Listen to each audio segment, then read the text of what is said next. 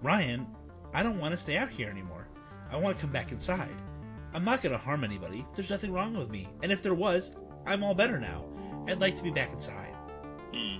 We'll see. This is The Thing.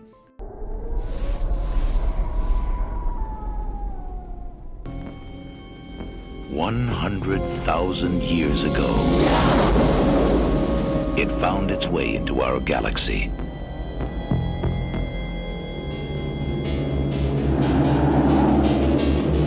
Trapped in the frozen wasteland of Antarctica, it could not escape. Now the men of Station 4 have made a monumental discovery. An alien creature had frozen, but not to death.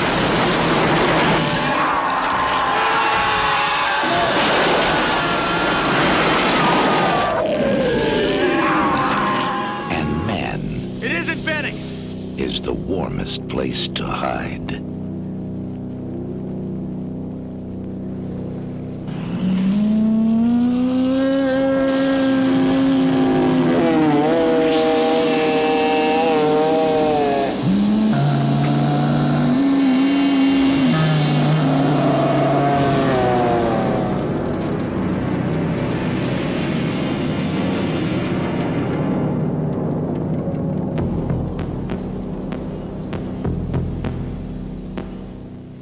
Welcome to Bela Lugosi's Undead. I'm AJ. And I'm Spooky Ryan. And today we're going to talk about The Thing. It is the 40th anniversary of the John Carpenter classic film. Obviously, a very spooky and very cool film. Before we jump into that, we each actually have a couple recommendations that we wanted to make sure everybody check out. Some more like independent horror films that we've actually watched recently. So, Ryan, why don't you kick us off with the one that you watched? Yeah, so I was driving home from my side hustle that hopefully I'll be done with soon, and I was scrolling through, while I was getting gas, I was scrolling through Instagram, and up popped this movie on my Instagram. The algorithm got me, and the movie was called He's Watching. And it's this amazing movie about this family that it's during the apocalypse, and there's only these two children, and it's kind of like what would happen if these children are in this apocalypse, but there's this possession going on, and he's watching. There's this creature that's always like watching and slowly like driving these kids crazy. And so the cool thing about this movie, it's 100% filmed on an iPhone camera. So the whole thing was filmed in an iPhone camera during COVID. And the cool thing about this is the family that's in there is the director, writer. It's his actual family. It's his actual son, his actual daughter in this movie. And they just sort of like started watching horror movies during COVID. Like all of us picked up random stuff. The son really wanted to watch horror movies. That's the hobby that he picked up.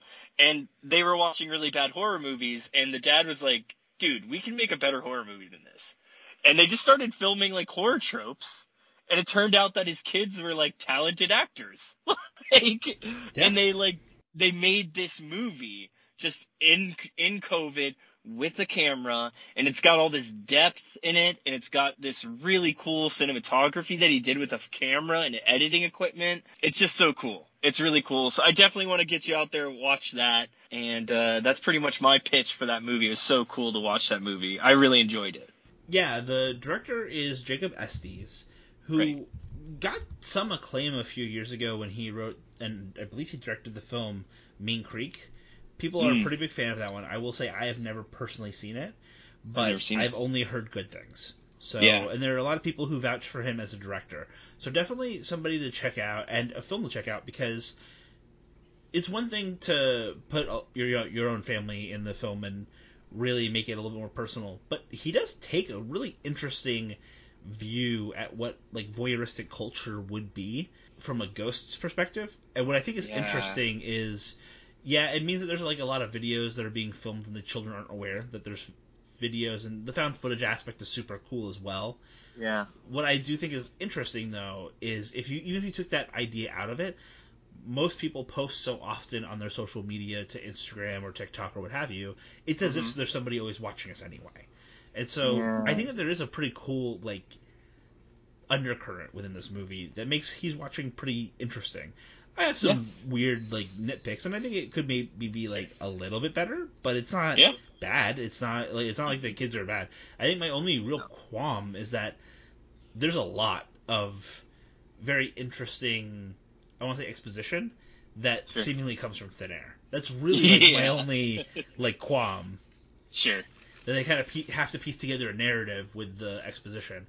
But the actual images that he captures are pretty cool and very weird. Yeah.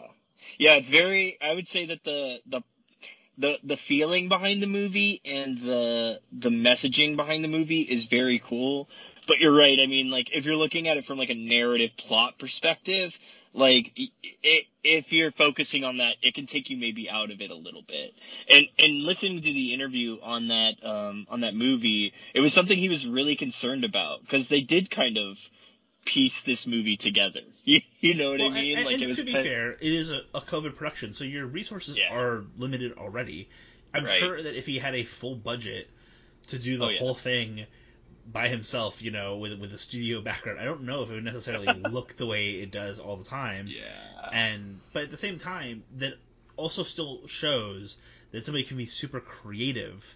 Yes. And really express themselves very uniquely through this last couple of years. That just because we as a collective have suffered this trauma, that doesn't mean that our dreams should be shut down because the kids want to grow up and be actors. It doesn't mean that, you know, he can't continue to make movies. He proved that he could. Yeah. And there's always going to be people who push through that adversity to create something. And in this case, it's not a bad movie. It's a pretty creepy movie. I think it's very successful at what it's trying to do. I just have a couple nitpicks, and that doesn't mean that it's bad. Yeah, I think the piece that he was interesting, because he does work in, like, lighting or something, and he was kind of involved in the new Grudge movie in some way. He was talking about in the interview, and I believe he's one of the writers, and I don't think it was the Grudge. I think it was Rings. Rings, that's right. Yeah, so they're both J-horror from around the same period, and both had remakes in about the same time. Yeah. And so the biggest thing that he was saying is, like, how can I take this? Because, like, I didn't have to worry about losing people's millions of dollars making this movie. And he's like, how can I, like, psychologically take these risks and want to take these risks, you know, when I'm getting paid basically to do it? Because he kind of was, like, doing this as, like, a passion project, you know what I mean? So he's, like, trying to figure out what it's like to, like, do this, because there were so many cool creative things he did in this movie that he's like, I would have never taken chances like this if I was doing it another way, which is, like, so cool and fascinating too, from just a creativity perspective, you know? I was gonna say, that's the great news, like, that he did take those risks. Yeah, exactly. All right, so that's Ryan's pitch. Was he's watching. It's now available on VOD. We watched it on YouTube.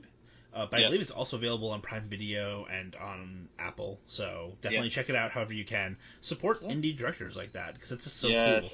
That's where the creativity of our genre sort of comes from, is those smaller movies, you know, and if they can make money, then we're going to get a lot more creative stuff. Exactly. So the film that I'm going to pitch is one that I believe by the time we release this episode will be available for everybody. It's on Shudder. It's called Glorious.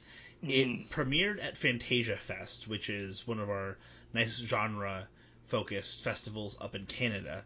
And unfortunately this year I could not attend in person because it's in Canada and COVID stuff. And it's also going for like 2 weeks. So I had covered it, the Fantasia Fest the last couple of years virtually. So I was a little disappointed to not, you know, make my way to the festival again.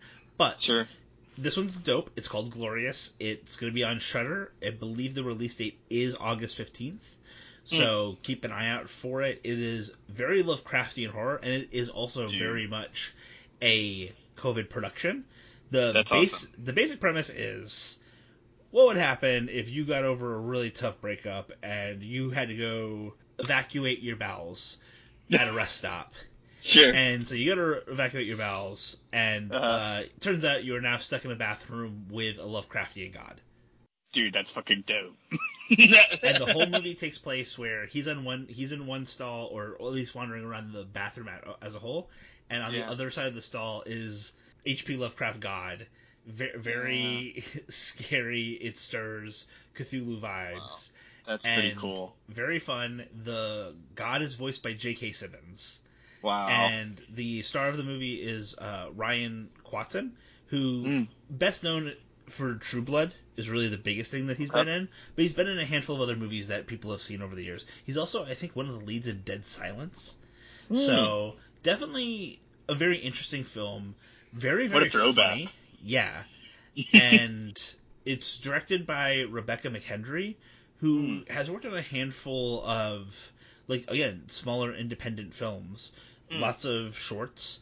So definitely somebody to watch out for. I think that if her visual style is this acute in a movie that takes place in a men's restroom, then I think that we're really in store for something special from her.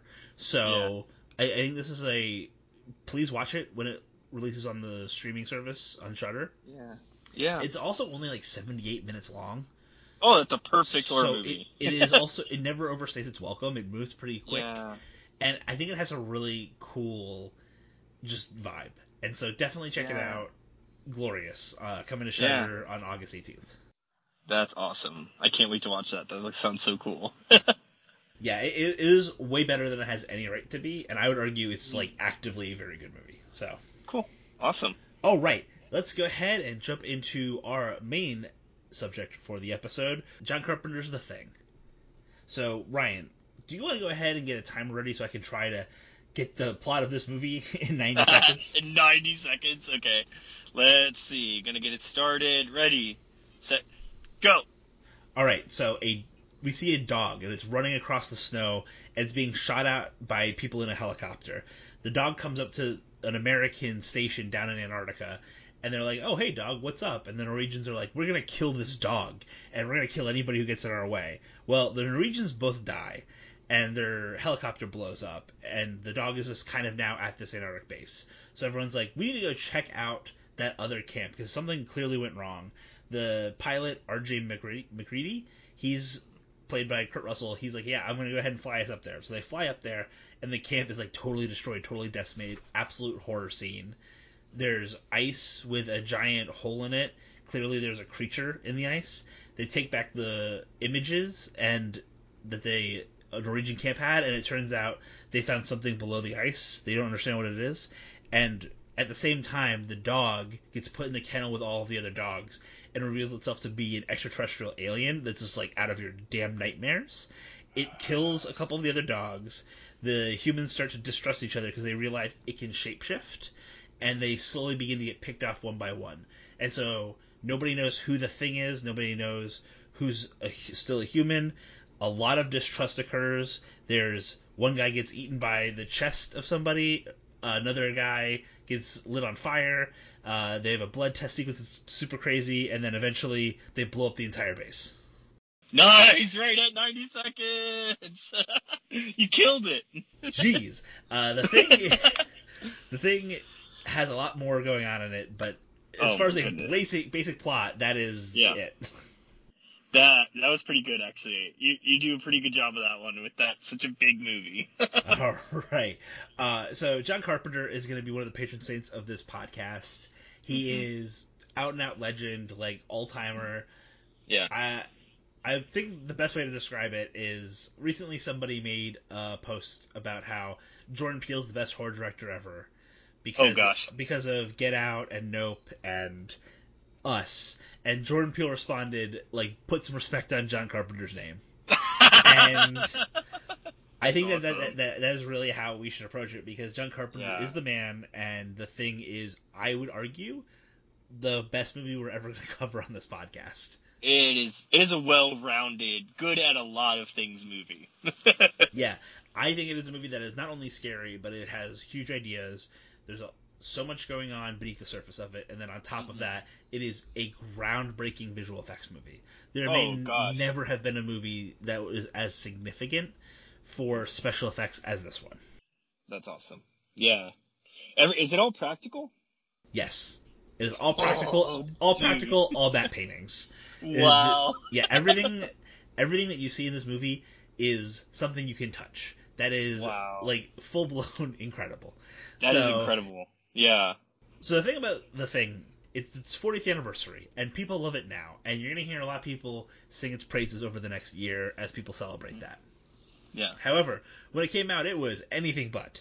It was critically, people lost their damn minds. They were like, why are you doing this, you horrible people? Why would you even make this movie? It made no money. It only made $19 million on a $16 million budget. It got absolutely blasted. It was considered one of the worst movies of the year. It got nominated for Razzies. Just a absolute, like, people hated this film.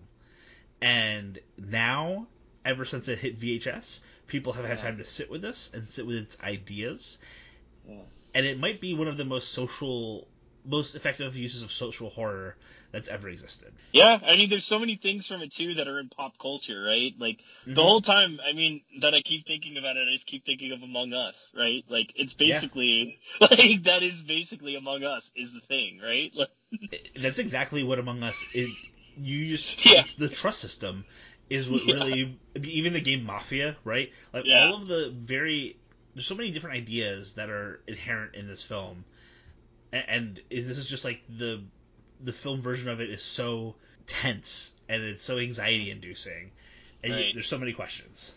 Yeah, I mean, I just keep thinking of pop culture references. I just think of the South Park episode where they have to test the blood. Yep. Yep.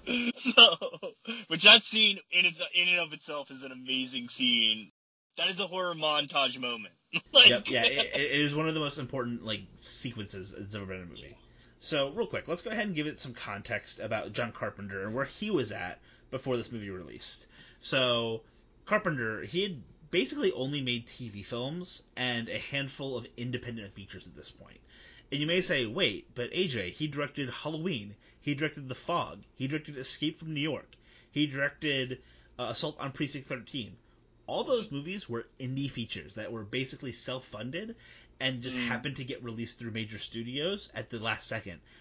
Even Halloween. So they became sensations, but he had not officially made a movie that a studio had paid for when he gets brought on to do The Thing. Now, the reason why he's so interested in The Thing is that he had already loved the 1951 film, The Thing from Another World, which is the first version of this story that was produced by Howard Hawks, his favorite director.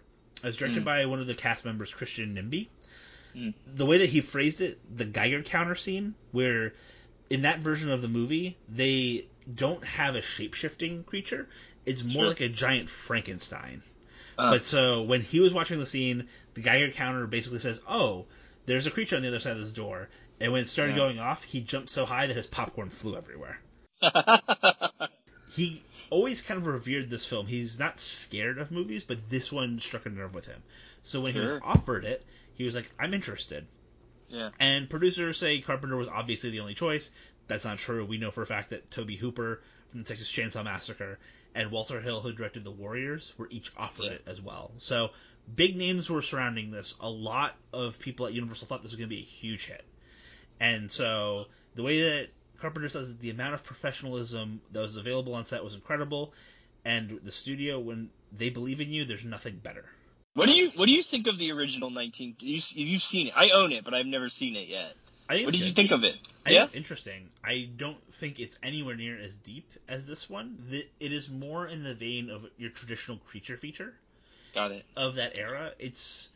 The ideas are interesting, for sure, especially because it's got scientists trying to figure out, should we keep this alive? There's actually almost more of the DNA of the movie is available in Alien. When you think of the character that's like, we need to keep the xenomorph alive at all costs. Yeah. Because of what it could mean for science. Right. That's kind of in the Thing from Outer Space's DNA.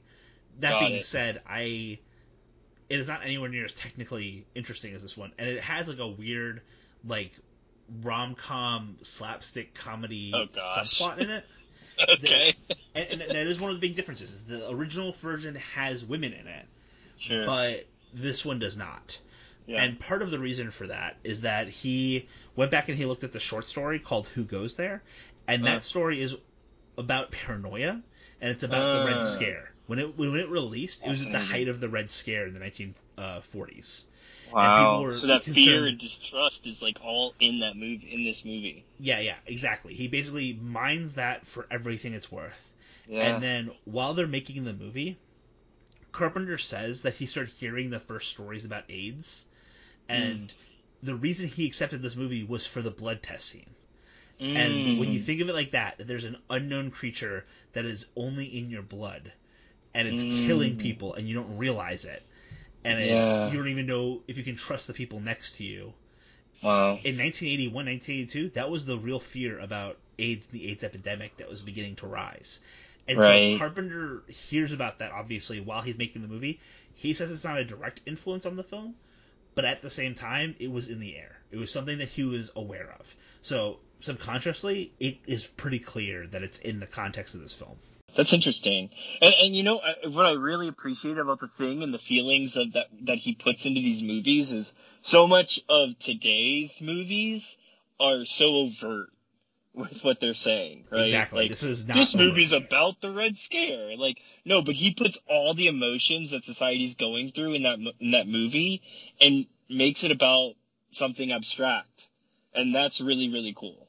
And that's why I think he's the greatest of this kind of horror that's ever existed. Right. Because this movie is scary on its just base, feral level, that it'll scare you because of the images it's going to show you, the absolutely vile, disgusting images that they created. Yes. And on top of that, you then sit there and you go one level deeper and you're like, oh, this is a profound philosophical film about real social issues. Yeah.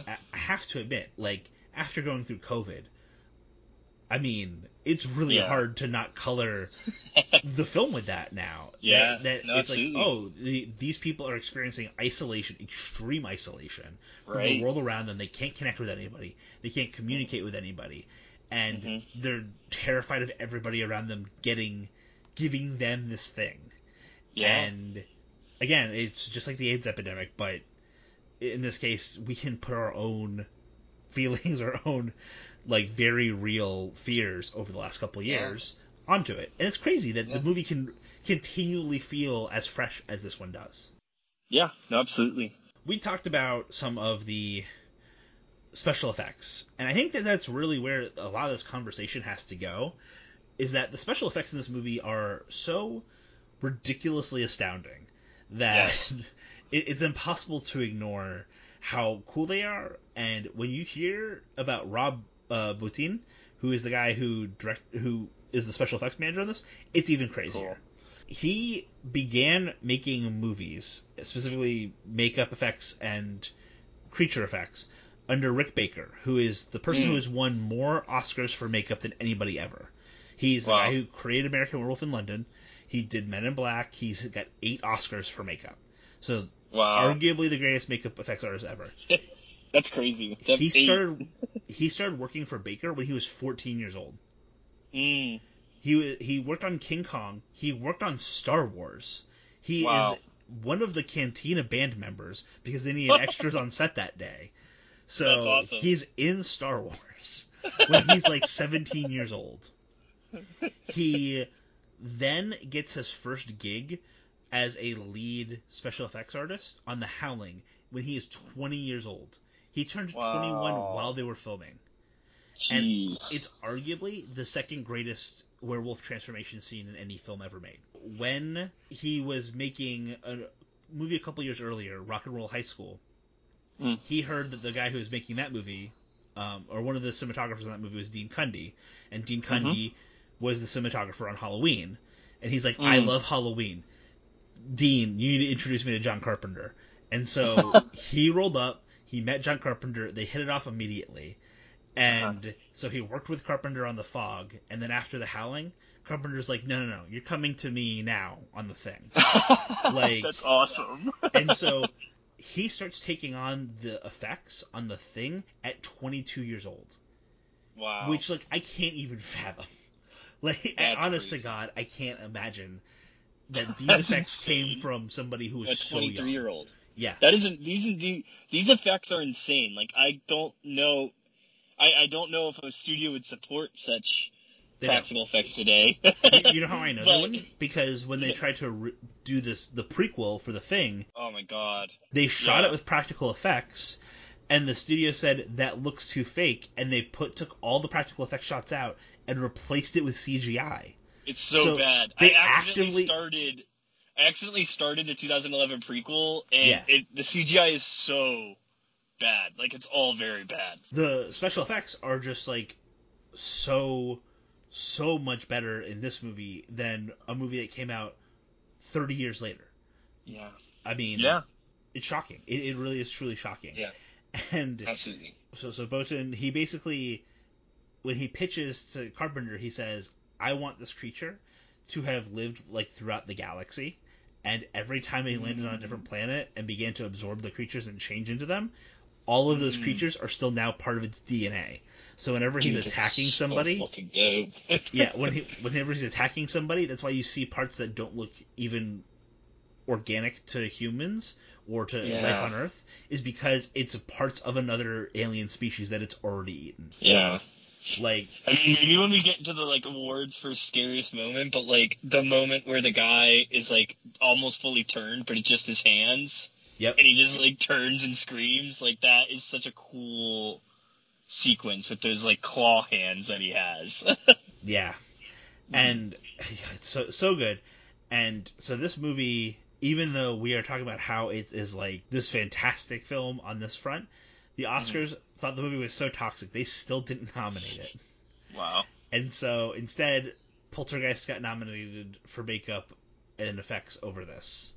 The other nominees were Blade Runner and E.T., which are a little bit more understandable. I still think this has the best special effects of any of those movies. But, absolutely. Yeah, eventually, Botan would win a Special Achievement Oscar for Total Recall in 1991. Oh, so they gave him, like, a gimme. Like... More or less. They basically said, yeah, okay, you deserve this. This is after he already did RoboCop, after he did The Thing. Like, again, just continually innovating. Yeah. And, yep. So... That's awesome. Botan is as important to this film as pretty much anybody else, especially Carpenter. Yeah, absolutely. You already talked about it a little bit. What are some of the scariest, like, moments as far as the creature to you? Well, there's so many things. There's cool creature moments, but then whenever the creature comes out, it's terrifying, right? Like, and I think in the awards, without giving too much of the awards away, like, you know, the husky scene is terrifying. Like, the first time you ever see the creature, like, come out and, like, exist. Yeah. Yeah. I like that his face just splits like a banana peel. And it's just a skull. Yeah. Fucking disgusting. And the tongue is, like, rolling all over the place. Oh, dude. It's so cool. Like, that is such a cool scene, but, you know, then you have, like, I mean, one of the scariest moments, the doctor's just trying to, like, defibrillate this guy, and he just eats his hands. Like, that's dope. The shot is so cool, and one of my favorite, like, tidbits about that is that when it cuts back to the person with his arms waving around in the air, they found somebody who is a double amputee to step in for that shot. And so my god! So it's like a stuntman essentially for that one shot. Wow. Before he died. That's so cool. So they found somebody who could then, like, wave his arms around as if he lost his arms because this individual had lost his arms. Oh, dude, that's tough. But, like, thank you for doing that. Thank you for your service. Like... I was gonna say, very cool that he was able to at least be in, like, the coolest movie for that kind of scene that's ever existed. It's one of the coolest movies, definitely. And that scene is just so dope. Like, and the blood, too. Like, all the blood scenes are so cool. I also, when I sit there and I see, like, the scene where they bring what I refer to as, like, the split face monster, I'm sure there's, like, a real name for it, but when it's clearly the thing was mid-transformation, and it's got two different faces that are, like, ripping apart. Yes. And it's, like, smoking up. Yeah. It's so disgusting. When they were filming it, they had Wilford Brimley is doing the autopsy, which, by the way, Wilford Brimley in this movie is amazing. Obviously, we quoted him at the beginning of the movie. He's the guy who most people know as the diabetes man. Okay. He perpetually looked like he was 75 years old. By the way, in this movie, he's younger than Brad Pitt is today. Just like for reference. He is like in his like early modern medicine. He's like in his 40s, and Brad Pitt today is like in his 50s. And Wilford Brimley looked like the oldest man that's ever existed already. Modern medicine, plastic surgery, and what ending smoking campaigns does for society. Very true, very true. So anyway, but Brimley is doing the autopsy, and they're pulling like real organs out of the creature. Yeah, dude, I was gonna say, was that real? Were those real organs? Real they look liver. legit. It was a real liver. Yeah, they look legit. Were they human or pig? I believe they were animal. I don't know what animal, but I believe that's what Carpenter said on the thing. Is that he's like, oh yeah, this is like a liver and a heart, and I'm like, oh god, it's disgusting. Yeah, and he's like pulling them out, and they're like squishy, like they're real because they were. Like yeah, well, and then so cool. The other one is like you said earlier about the dog. So when the dog starts transforming, like that thing is like so violent and so disgusting. It was really interesting is they go to shoot the movie, and the guy Bottin, he's busy. Sure. And so he is not available for like that one shot. And so the person they call in off the bench is Stan Winston, who is the guy who made the dinosaurs in Jurassic Park. Like, is the guy... That's who they call off the bench. That's like, oh yeah, our backup guy, he's the guy who will one day make dinosaurs and forever change the industry. He made the giant alligator in Lake Placid. Like, if you've seen a animatronic special effect, it was most likely Stan Winston. And that's their backup guy on this movie. Wow. That's like, incredible. What in the actual hell?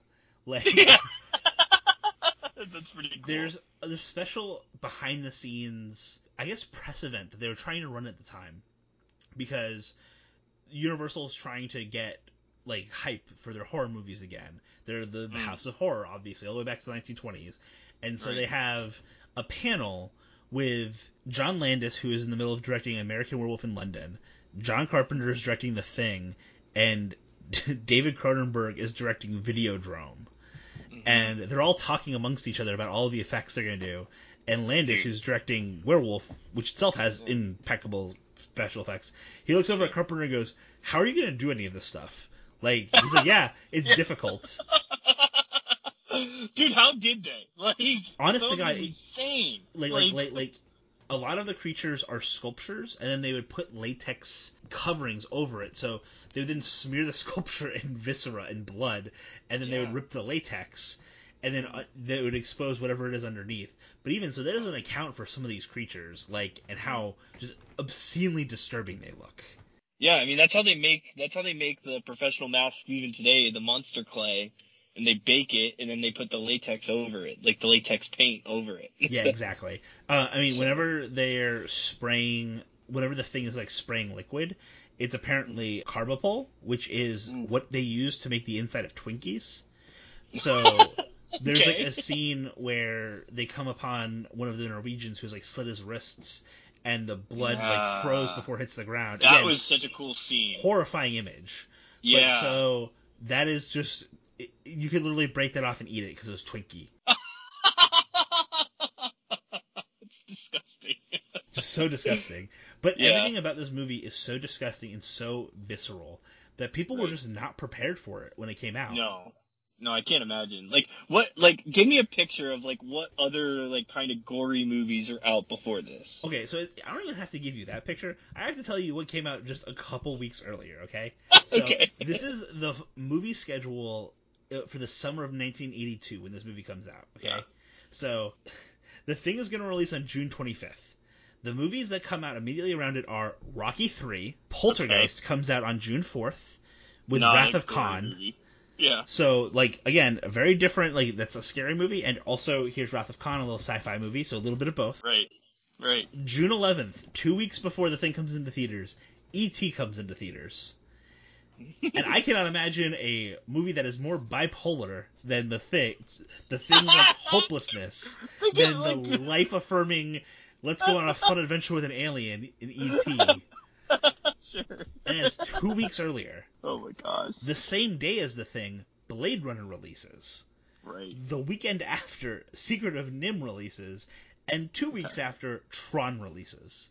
So this is an all-time summer already But all around it are movies that are like upbeat, and like even the scary movies are scary, like Poltergeist, and E.T.'s like, oh yeah, aliens, right? Like Blade Runner's like sci-fi, Wrath of Khan is sci-fi, and this thing is this like absolutely vile, disgusting, just like dripping in blood movie that nobody was prepared for. It is so wildly outside of the rest of these movies.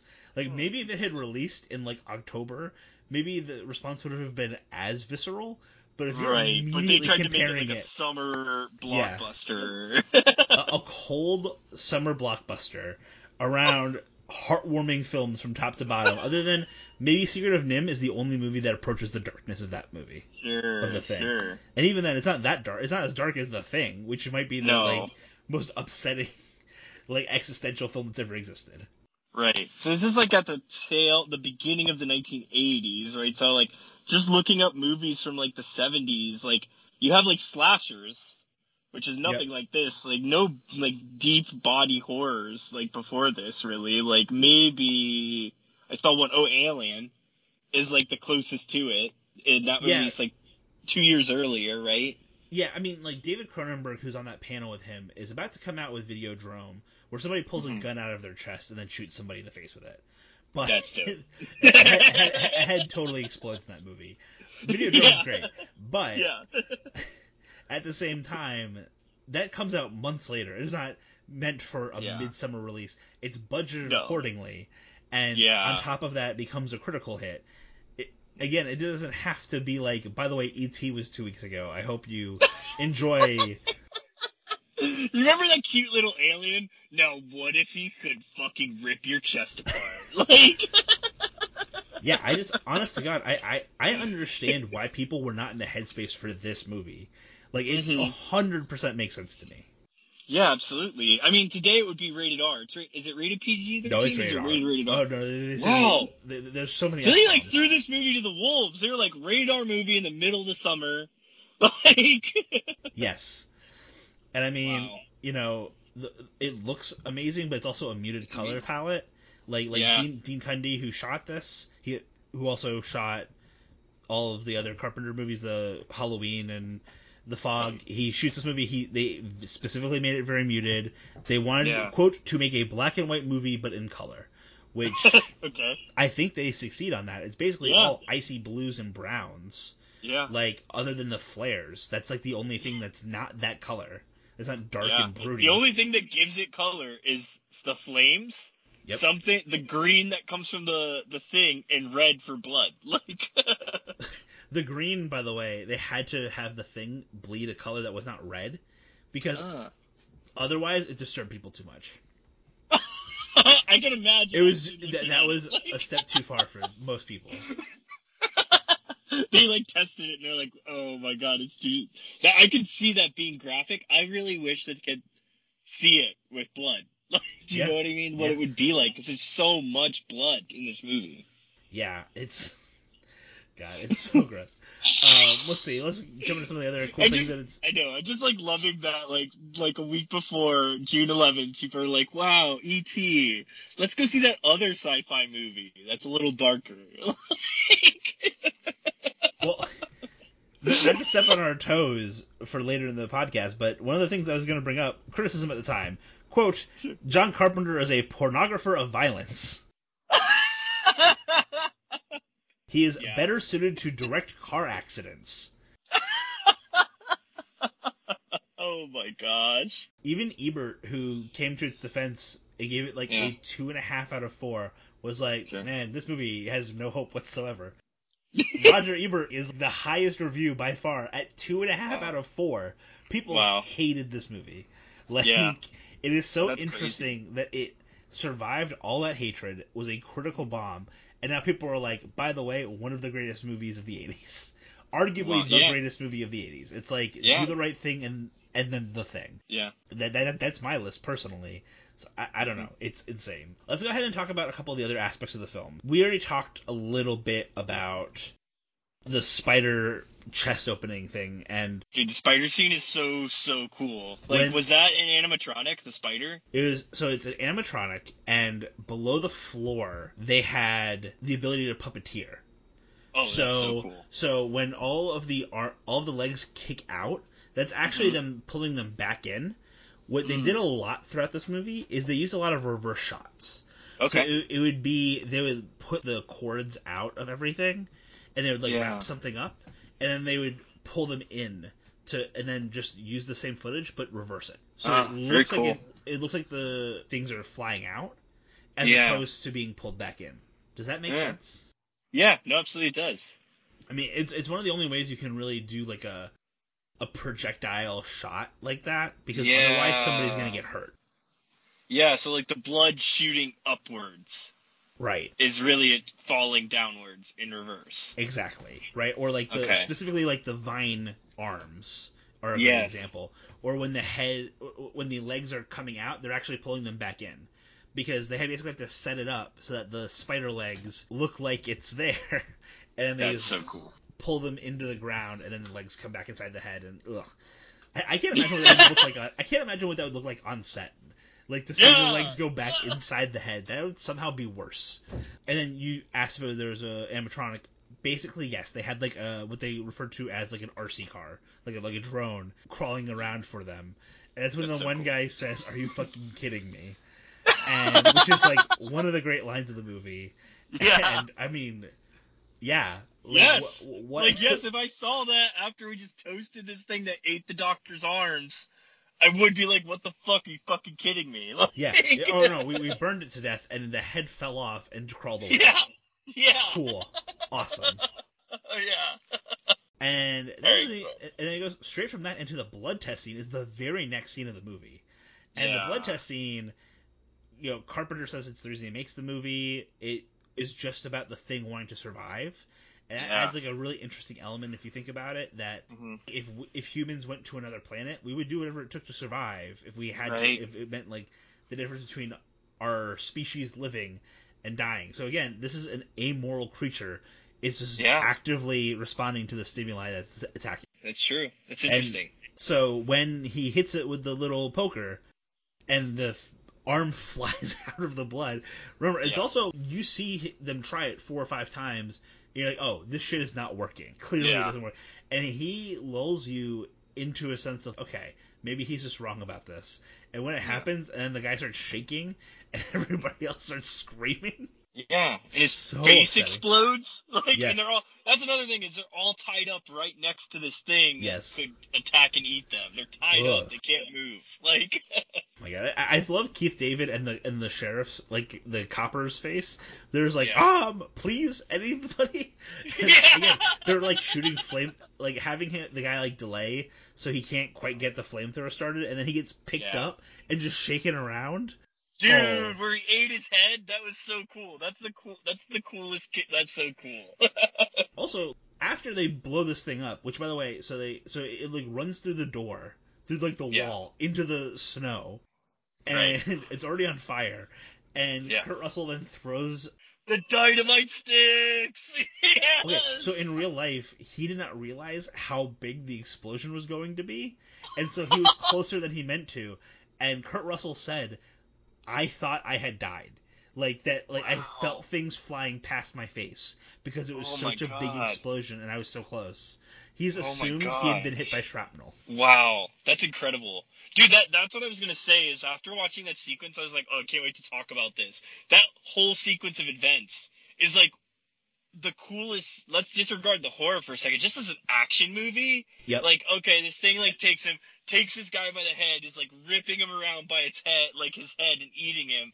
And then they light him on fire and he runs out into the snow, and then he takes a bundle of dynamite and blows it up. I was like, dude, this is so fucking cool. Like, to put the capper on that, the way that Carpenter described it, he said he wanted the scene to be a vision of hell.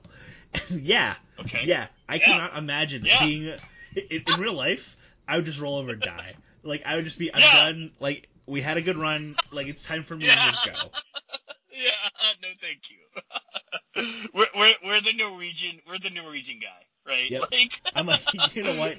I might as well just get blown up. Like, I'm good.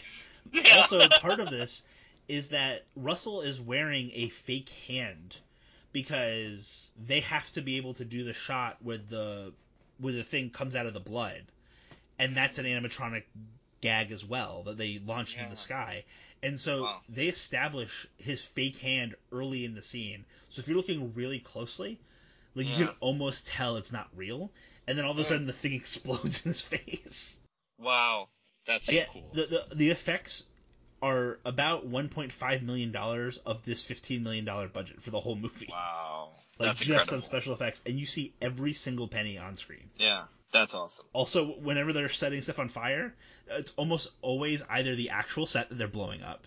They basically split the shooting between 3 locations. They shot the opening sequences in Juneau, Alaska, north of Juneau, Alaska. Wow. Carpenter said one of the pilots threatened to crash one of the helicopters if they would pay him, or offered to. That he would just like crash a helicopter and bail out. Listen, I'm gonna crash this shit. Like, basically. Give me a shot. So there's the shots there. They shoot a lot of the stuff in all the interiors are on stages at Universal in Hollywood. They refrigerate the set, so the set is always 40 or 50 degrees. So everybody's actually cold in all of these scenes. Like, they're all freezing. Crazy. Yeah. And then all of the exteriors are shots. They went to British Columbia and shot it all in Nova Scotia. Wow, that's crazy. And that's so really, really cool. So when they're lighting the stuff on fire, it's either the real Nova Scotia set is being blown up, or they are lighting parts of the studio on fire. Yeah, dude, I was gonna say, how fun would it be to just, like, be tossing Molotovs into rooms and just, like, flames bursting out? Great segue. The scene where they are blowing up the place at the very end of the movie, Dean Cundy and his camera team were going backwards down the hall while the explosions were going off. Oh my gosh. That's terrifying. I can't. Yeah, I know. Things they do for art. Seriously. And with all of that, let's see what else. Wilford Brimley, the I'm all better now, I want to come back inside. The hangman rope scene is so chilling. Yes. So chilling. The dog acting in this movie is just like absolute next tier. Apparently, it was a dog named Jed the dog. The scene where it walks down the hall and checks out all the different rooms and looks menacing, that was all a one-take shot. Wow. They said they didn't even tell the dog to do the stop. It was just supposed to walk down the hall and look into the room, and that was it. It did all of the very cautious walking on its own. So they just happened to get like the best dog actor that's ever existed by accident. Listen, your motivation, Jed. Like, he's like, bow wow, got it. Bow wow. God, if only more dogs had the motivation that Jed had. Yeah, exactly. We've got Daniel Day Jed over here. Oh my goodness. Yeah, so I was actually wondering, like, the guy drew a noose. Like, he was like ready to kill himself in the thing. When do you think the thing got to him? How soon? I think he's already the thing at that point. I think he's already been got. I think that is the giveaway, that he had the noose ready to go, and the thing would not understand the context of what that was. And so he left it up. So he left it up. He didn't realize what it was, where that's like almost like a signal in case he gets captured by one of the things to McReady that he's now a creature. Wow, that's pretty dope. That is my read on it, is that he that's pretty cool. Had a feeling. And obviously, Wilford Brimley is the correct response, by the way, to like destroy the helicopter, make sure nobody can leave. I mean, like, he is honestly one of the heroes of the movie, even though he then later dies and becomes just an absolutely horrific monster. Remember the Wilford Brimley monster at the very end of the thing? It's him up on top, and then the dog bursts out of his chest. Like, it's like a xenomorph times 100 with a dog. Dude. So cool. So cool. That's such a cool... The ending is so chilling. Yeah. Like, and then when you bring E.T., like, when you bring all the movies that were out around that time, like, it's such a bleak fucking ending. Like, so bleak.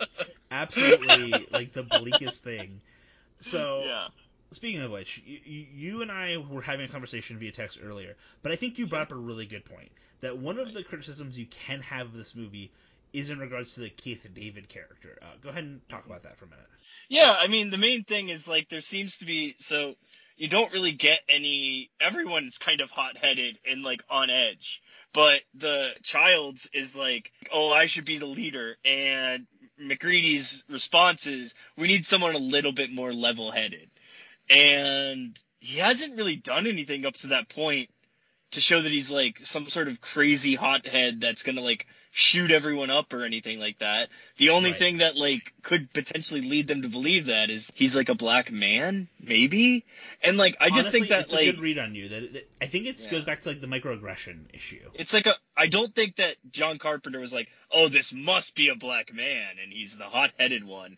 But I think it's that natural bias that they probably had in the 80s that, like, oh, the audience will know that this guy's hot-headed. Do you know what I mean? I think that, like...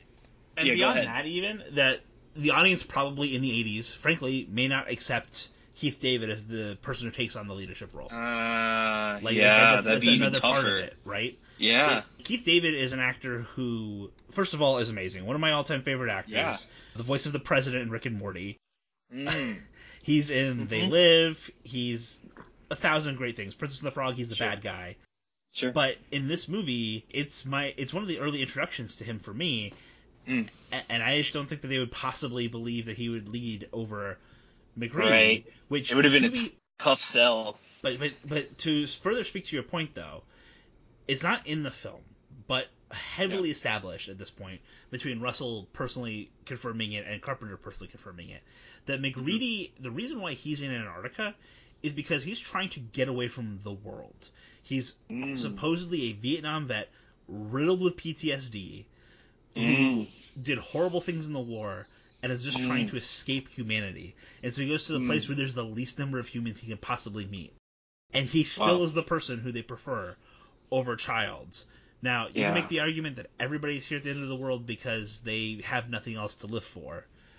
But at the same time, it brings up the point, are we sure the PTSD man is the person who's going to be overseeing everybody? Should be leading us all. Exactly. Yeah. Who, by the way, got so annoyed with the computer earlier that that was the first thing. That was the first scene of the movie. He destroyed a computer because he lost a game, and Childs is too much of a hothead. Like, and it's not even like he can like go get another computer. It's not like he can drive over to Best Buy and pick it up. He's in Antarctica. Now no one can play chess. It is. I think you nailed that. Honestly, that it is a fair criticism of the movie that it addresses one of the only two black characters on screen with that language. Yeah. And again, it was probably not something that Carpenter did. Honestly, he may have put it in there on purpose because he wants people to have this very discussion. Very possible. Interesting. But at the same time, it is something to bring up about the movie. And then at the same time, there's no women in the movie. So all of a sudden, the hero is like the white dude, the deeply problematic white dude again. And that's where Carpenter's future movies will address this more, even more abruptly. Like Big Trouble in Little China, he is like the idiot sidekick who thinks he's the hero and he's not. Okay. And it's also Kurt Russell, but it's not as obvious in this film that that's what he's going for. Sure, absolutely. Yeah, I mean, I found it really interesting. And it's also, like you said when we were talking about putting a modern lens on something from the past, right? And things like that. But exactly. I think it's a fair criticism still that we can talk about movies that we love too. Yeah, exactly, right? It's called presentism, and while it is a problem, you know, it is not something that overrides my love or enjoyment of this movie. I think every single masterpiece movie has a flaw or two. And if this is the one that I can point to here, sure. Because I think every other part of this movie is like straight flame at 100. Yeah.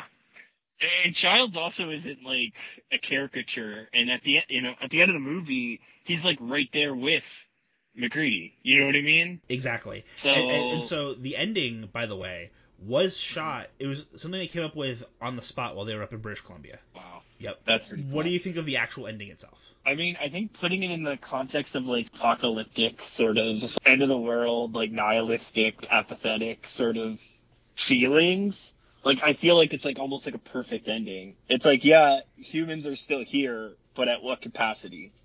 Do you know what I mean? Yeah. Like there's nothing left. We're stuck in a cold, desolate place with no conveniences, and if we're gonna survive, it's gonna be a tough climb, but we're probably not gonna make it. 100%. All right, It's time for us to go ahead and jump into the awards, and I think that we're gonna have a pretty easy time with most of these awards. So I'm gonna toss you a couple ideas on some. You tell me what you think. Okay. So best kill, I really have this down to 2. Sure. It's either Dr. Cooper and the defibrillator vest, or the blood test scene. Like, those are the 2. So, like, kill, like, it's, like, hard again, because, like, we were just recorded the Satan's Slave for, and I think when it comes to that, it's, like, sequence versus, like, actual kill, right? Well, and so to be clear, when I mean the blood test scene, I mean the monster picking up the guy and swinging his head around. Okay. That's what I mean. I feel like that kills. So I'll sort of defer to you, because like when he puts the defibrillator on and it cuts off his arms, that's the more scary, shocking kill. But the cooler kill is the giant monster kill, right? That's fair. I think I agree with you on that. And I also think the defibrillator in the chest thing, I think that can also fit into another category that we have. Sure. Pretty easily. I'm just going to go ahead and jump straight to it, where it's a little bit out of order, but the Tom Savini best effect of the movie, it has to be the chest opening up to eat the hands and the spider head crawl. Like, that sequence has to be it. I can't... That's it. And that's incredible that this movie has so many good effects that would absolutely wipe the floor with most other movies, and it is still king shit. It's not even a question. Absolutely. Yeah, no, absolutely. I agree. All right, Marion Crane Gone Too Soon Award. Number 1, I'm going to give a shout out to the Norwegians. They are gone too soon. The entire base, all dead. Yes. I'm also going to shout out Fuchs. He's the one guy who seems to actually understand what is going on. And then he finds McReady's, like, torn up jacket out in the wood, or outside, and then he gets burned alive. Yeah. We don't actually see his death on screen. It just kind of occurs. Mm-hmm. And then I would simultaneously throw in probably Windows, the guy who gets picked up and thrown around. He was safe. He hadn't done anything wrong. Yeah. Maybe gone a little too soon. Oh, and I also have to include Clark, who was not a monster, but McReady shoots in the head. Yeah, no, I like honestly felt the worst for Clark, because like all he does is care about dogs. Yeah, and like you kind of like they kind of insinuate that he is the guy. You know what I mean? Like he is the thing. Like they kind of insinuate it the whole movie. It turns out he's just a dude who's really cared about his animals and was sad by that. And then he like gets shot in the head, and he's not even a monster. And like Childs is the one that says it. He's like, so that's a human that you just killed. So that's murder. You just murdered that guy. Like, yeah, undeniable. All right, the scared as shit moment. This is a rich array of them. Yeah.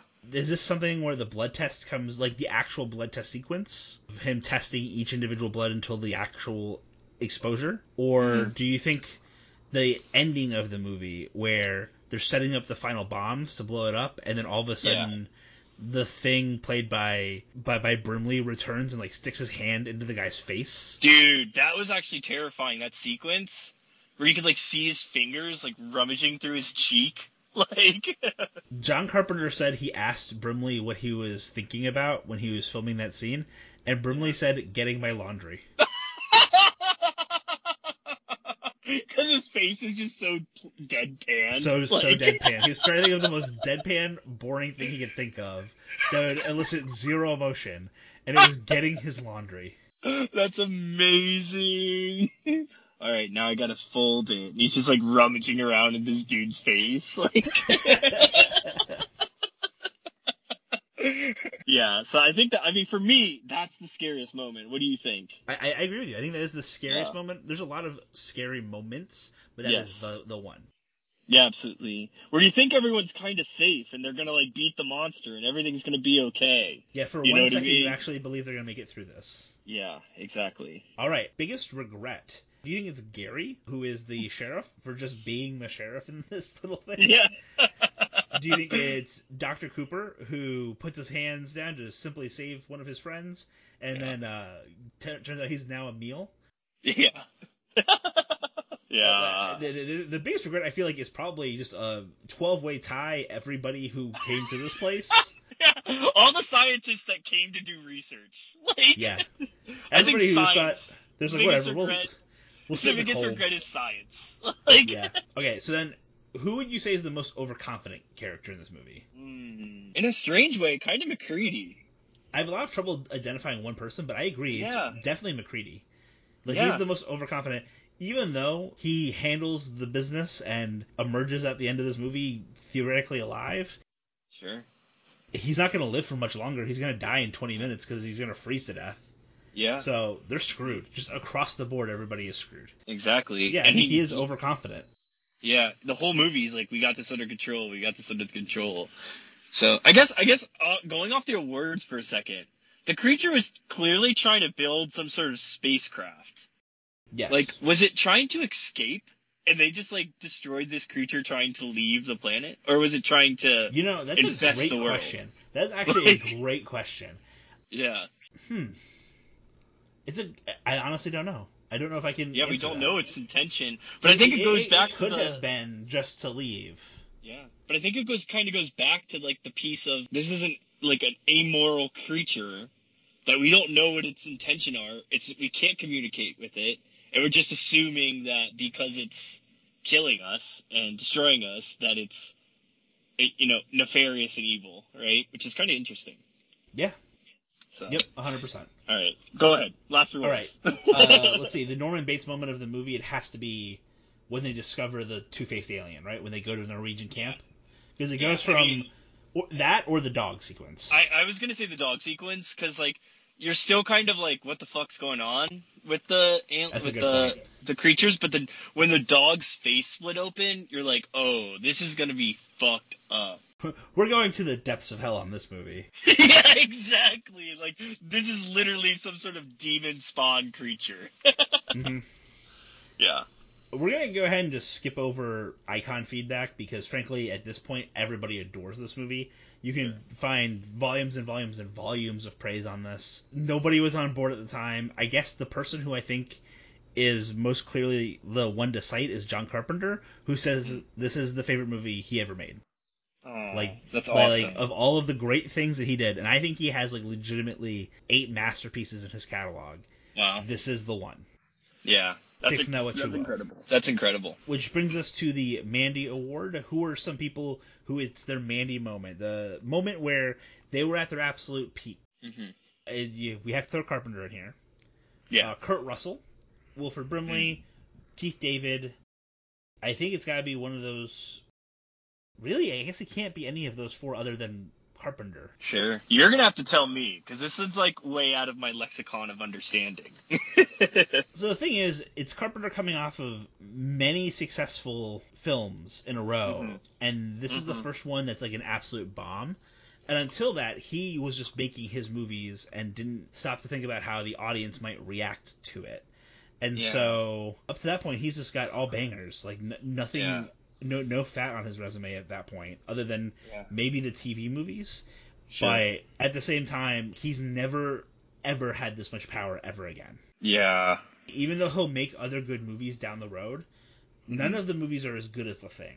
And he'll never have the power that he had with this movie. Yeah, that budget to make, like, basically an action horror. Yep. Yeah. So, I'm going to go ahead and say, yes, this is him. And that brings us to our final award. Who won the movie? It's Carpenter again. Like, Carpenter just, like, sweeps the last 3 because this is such, like, a definitive piece of his legacy. And I think the only other person who you could even possibly consider for is this their peak moment is the special effects team. Most specifically, it would be shouting out Boaton. Yeah, and then he went on to do RoboCop. But that's the thing. He went on to continue to make great movies and eventually would get an Oscar. So I still think that he wins other times where this is the Carpenter. He ultimately ends up being justified in making this movie. It doesn't sink Boaton's career, but it does sink Carpenter's career for several years until it's reappraised. That's so sad too, because this movie's so great. And to be clear, like, the next couple movies he makes are not bad. It's like Starman and Christine and Big Trouble in Little China are good movies. Yeah. They're just not The Thing, and they never got the budgets of The Thing. Yeah. Yeah, it's a bummer that looking back at it, that people can see that what it was. Because imagine what he could have created if it was seen for what it is. If people recognized his greatness, yeah. Yeah, exactly. Yeah, I have a tough time deciding in that Oscar year if I would support The Thing or E.T., but, I mean, it's so close. I think they're so clearly the two best movies of that year. It's just like stuff they released so close to each other. Yeah, it's just stark difference. Like, totally different. I just feel like E.T. is like much more palatable for so many more people. Yes. You know? Well, and that's why it was always going to go that way at the Oscars regardless. But for me personally, I struggle between the two. I think I err on the side of The Thing. I was talking to a friend earlier this week. The Thing is the movie that I think if you had cut off my childhood viewing experiences, I think I would say it's my favorite movie right now. That's awesome. Jurassic Park is always my favorite movie. Will always be my favorite movie. And then Jaws and Raiders of the Lost Ark are really close. But I think if I had to like cold cut my childhood out of it, movies that I saw for the first time as an adult, it's obviously The Thing. That's pretty awesome. That's pretty cool. Mm-hmm. All right, so that is The Thing. We hope you enjoyed our episode on it. If you have any questions or want to reach out and give us some comments, I'm available at The Alan French on Twitter. Yeah, and give us any of your recommendations or things that you're watching, even if it's the small VODs. We wanna help boost those movies too, if we can, at the beginning of our episode. So if there's something we should be watching, hit us up either at Bela Lugosi Pod, or you can hit me up at Keep It Spooky 09. And then you can also hit up our website, Sunshine State Cineplex. It's at SunST Cineplex on Twitter, or just check us out on the actual page itself. All right, y'all, keep it spooky. Peace out, guys.